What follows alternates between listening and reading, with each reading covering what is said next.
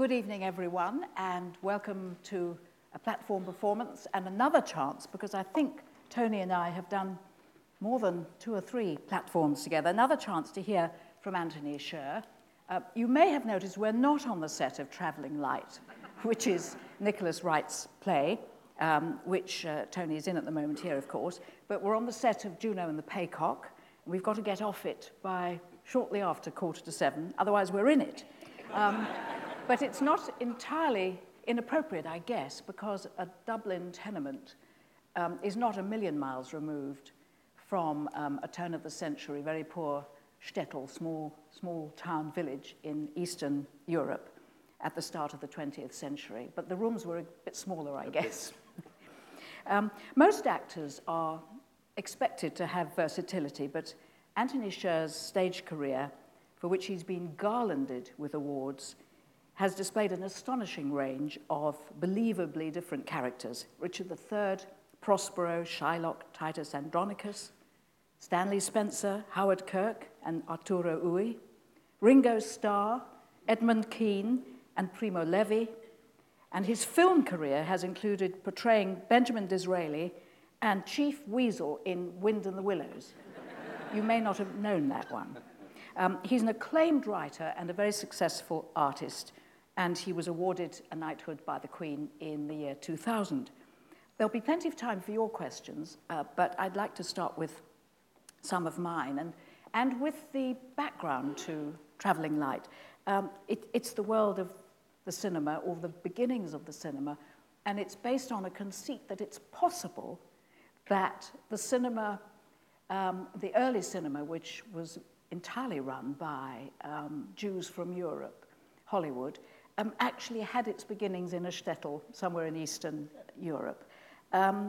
It's not an impossible conceit, but you play Jacob Bindle, a timber merchant who becomes the world's first movie producer.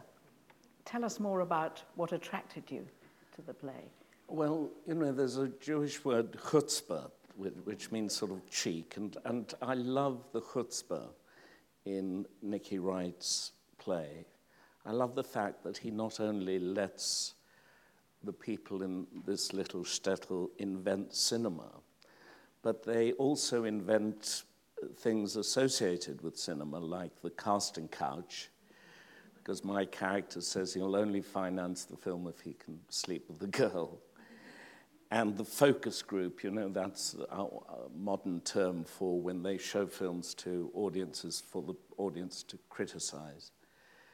And I love that. I love that you see it in its raw, naive state. And indeed, my character, who is going to become the Sam Goldwyns and the, those moguls in Hollywood, Jack Warner, is just this completely uneducated man. He is illiterate, but who has a natural instinct for storytelling and for business, you know, which makes a great producer.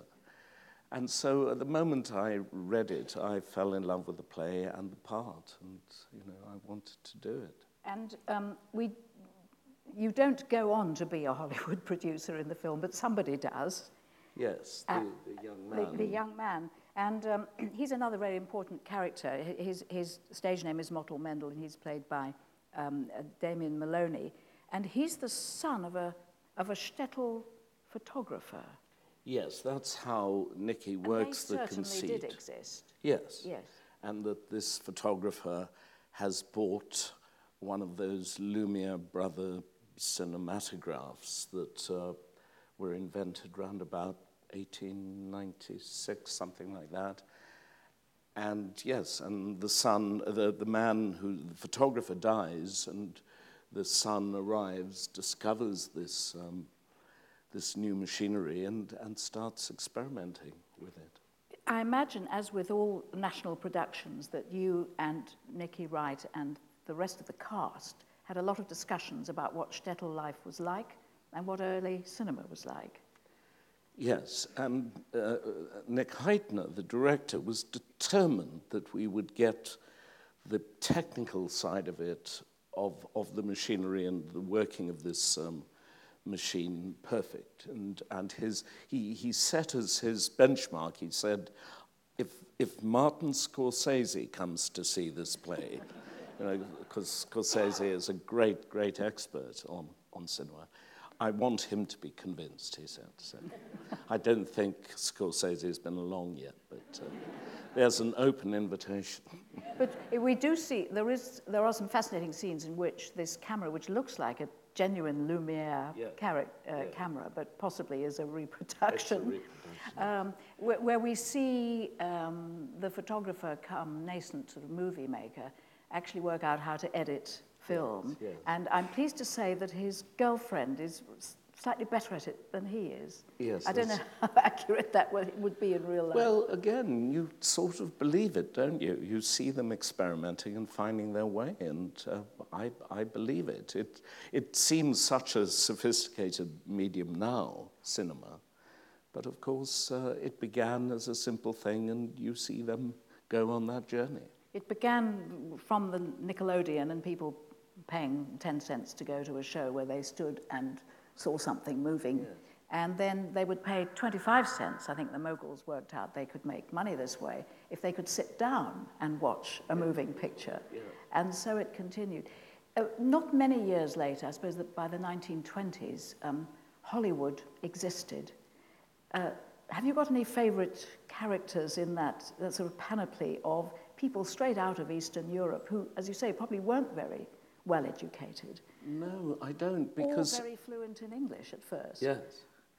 I didn't research that because, in fact, my character is a timber merchant. I do normally do... He's got plenty of chutzpah. He's got lots of chutzpah. I do normally do a lot of research, but going to a timber mill was slightly beyond Call of Duty, I thought. So, in fact, I didn't research the area that my character is an expert in. So, no, I don't know about... because, you see, online you can find anything now, and I found a lovely article from the Center for Jewish History in New York called All That Glitters Is Not Goldwyn.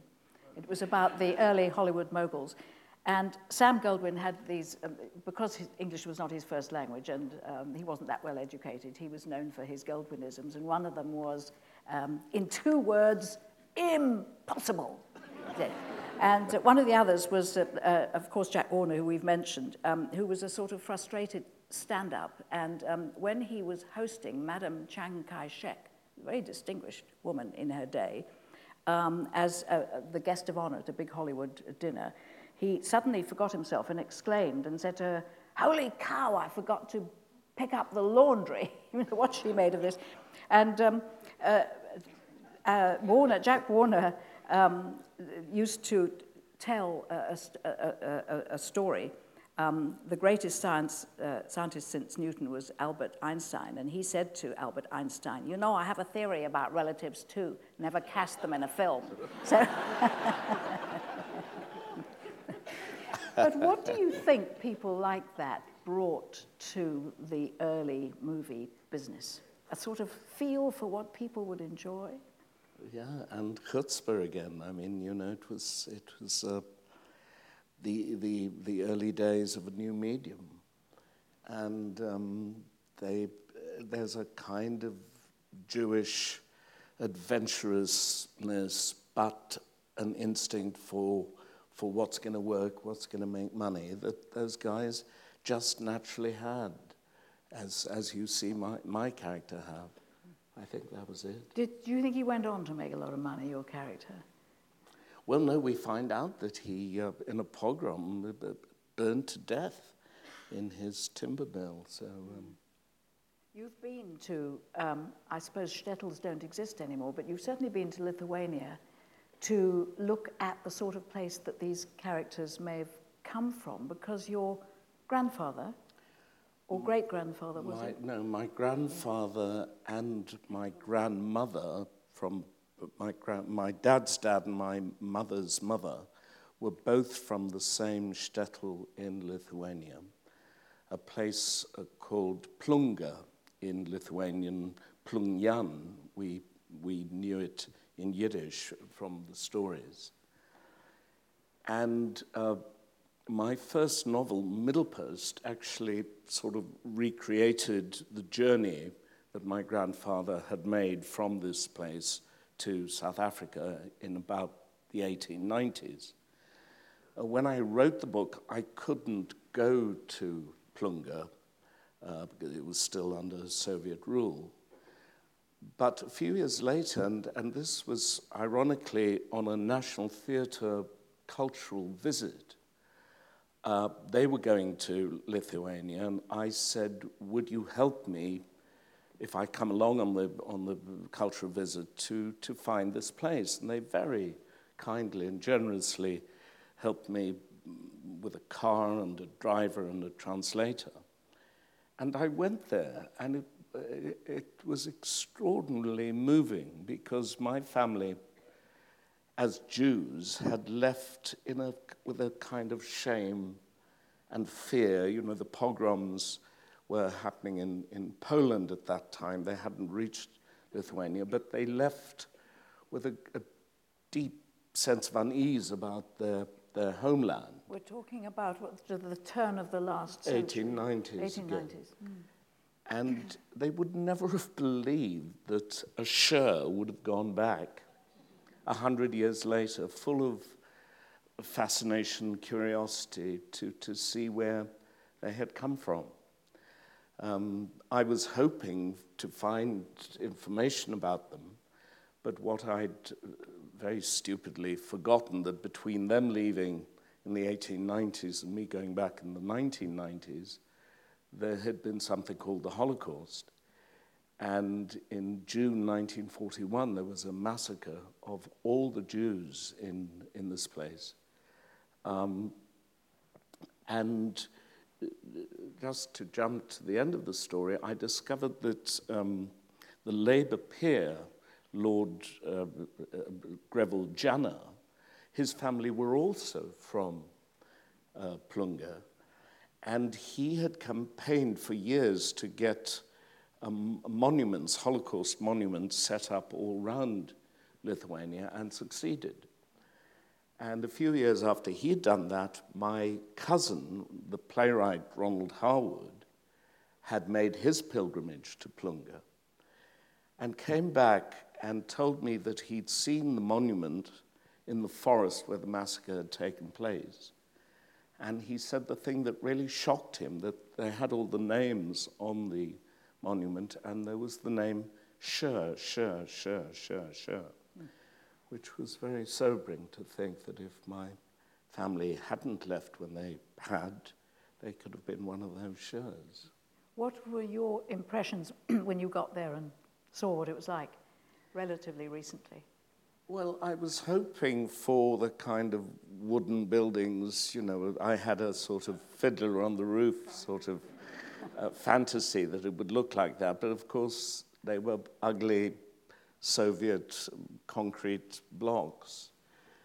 But there was a moment when we came into the sort of town square, and the one thing that my grandmother had remembered she'd left as a little girl was a water pump in one corner of the square. And that was still there, and I was terribly moved to think that she had seen that as a little girl, left and spent her life in South Africa, and I was now seeing it. Very moving. It certainly applies to me, and I don't know whether it applied to you, but I started getting really interested in my own ancestors relatively late in life. Yes. And of course, in my case, both my parents had died, and there were all sorts of things I wanted to know about, especially my mother's childhood, because she lost both her parents when she was very young, and she was one of a family that were all farmed out to different people to look after them. And but I didn't. And would your message be start early?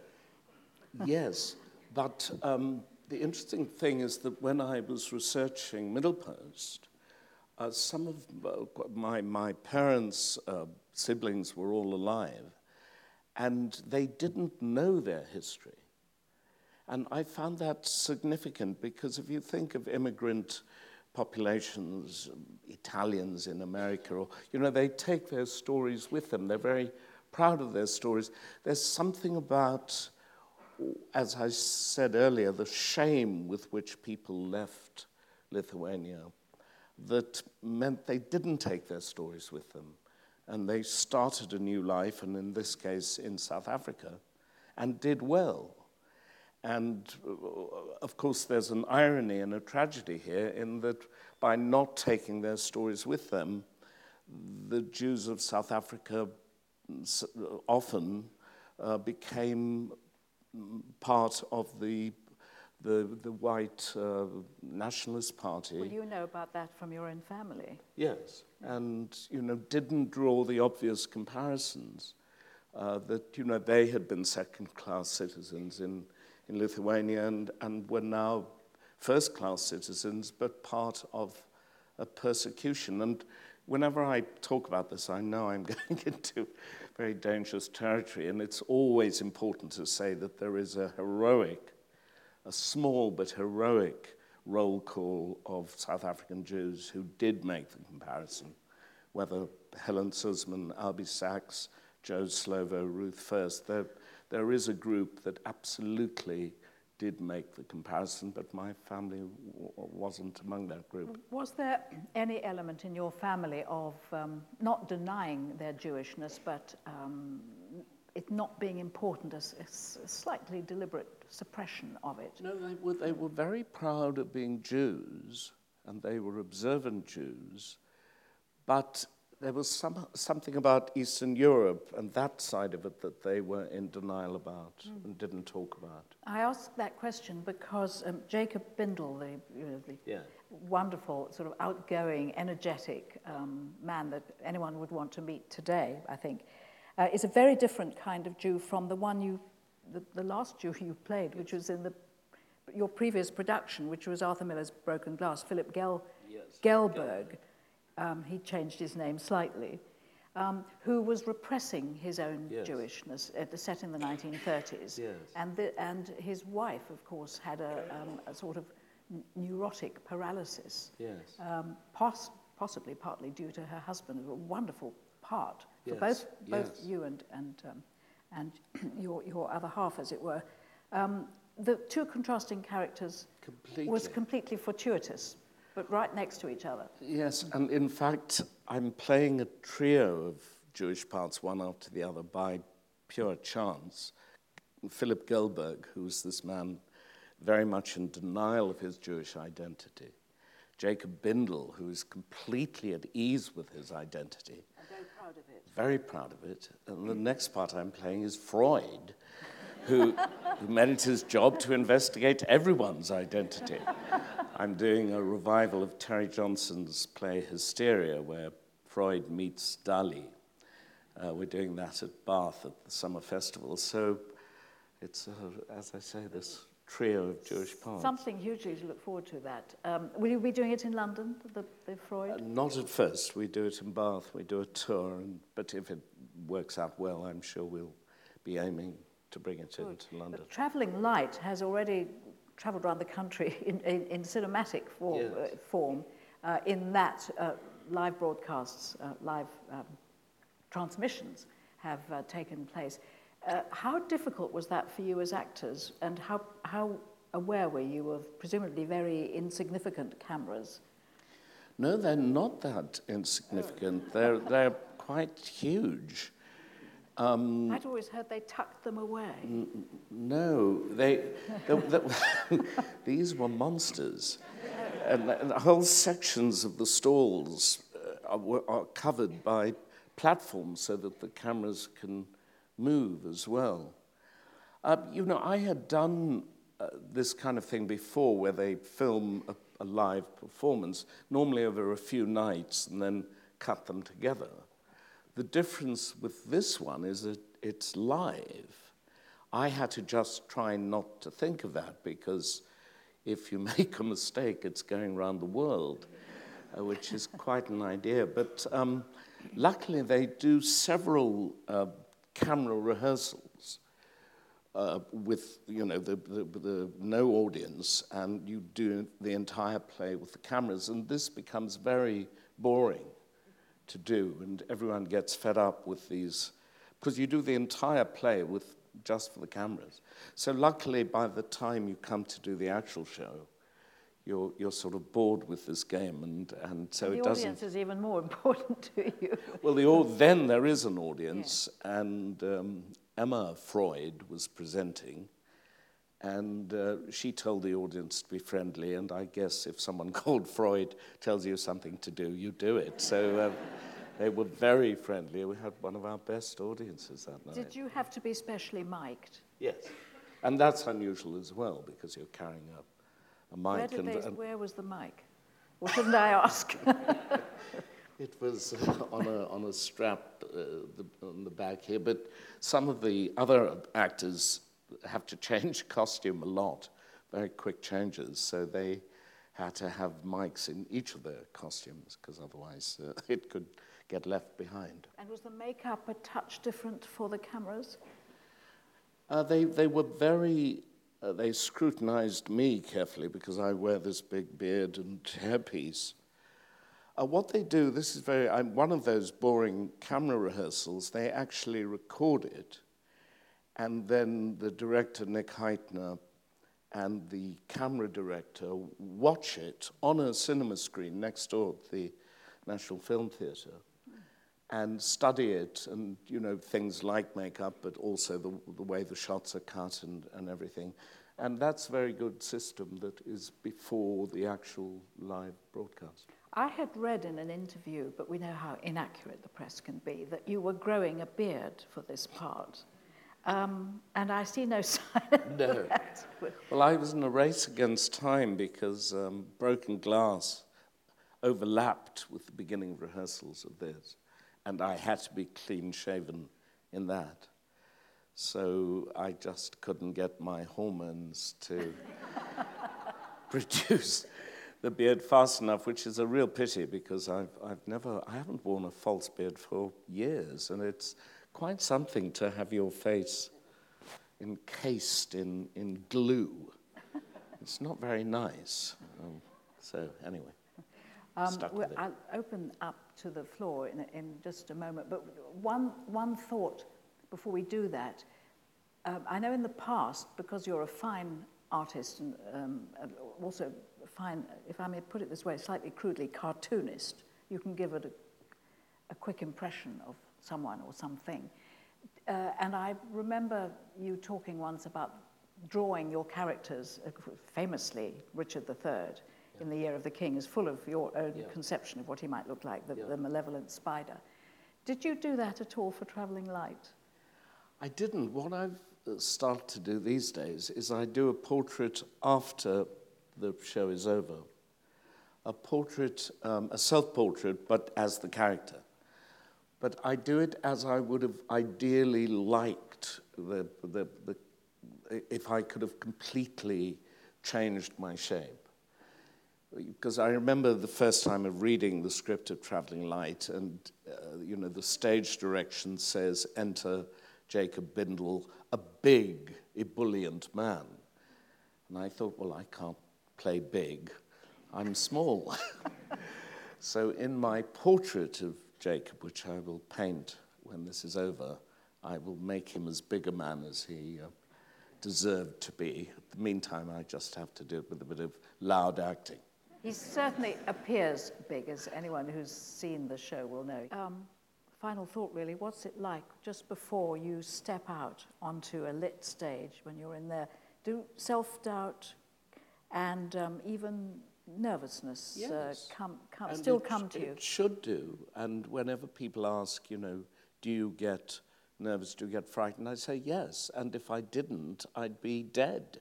Because to be alive is to acknowledge that to step out in front of this full house is a frightening thing to do. And it's good that you're frightened. It keeps you alert. And as long as you are in control of that fear, stage fright is a separate thing, and I've had to deal with that in the past. But have you? Yeah. But if it's just ordinary fear, which you can handle and cope with, that's a rather good thing. Stage fright, I don't want to dig up something you don't want to talk about. No, I'm happy to, but we've run out of time. Yeah, Thank goodness. Just one minute. Do hugely established and acclaimed actors like you occasionally get a little stab of stage fright, which No, is self-doubt, I It tends suppose. to come. I went through a phase where it really haunts you badly, and it's an ugly, unpleasant thing that really almost stops you being able to work. The routine version of it, as I say, is just a healthy amount of fear as you stand in the wings there to come out here and ask however many people to watch you for the next 2.5 hours. And you can feel the audience every night being a little bit different. Yes. And of course, actors love audience laughter, but audience silence, when they're really listening, is as rich a thing as laughter. It's a wonderful thing to hear that silence. Tony, you are now going to sign some books, several of them, I believe. You've written quite a number, including Beside Myself, I think, which is one of your autobiographical books. Anyway, go to the Littleton Circle, where Tony will be. And Sir Anthony, if I may use your title for the first time, thank you so much for joining us. We've all had a great time. Thank you very much. Thank you.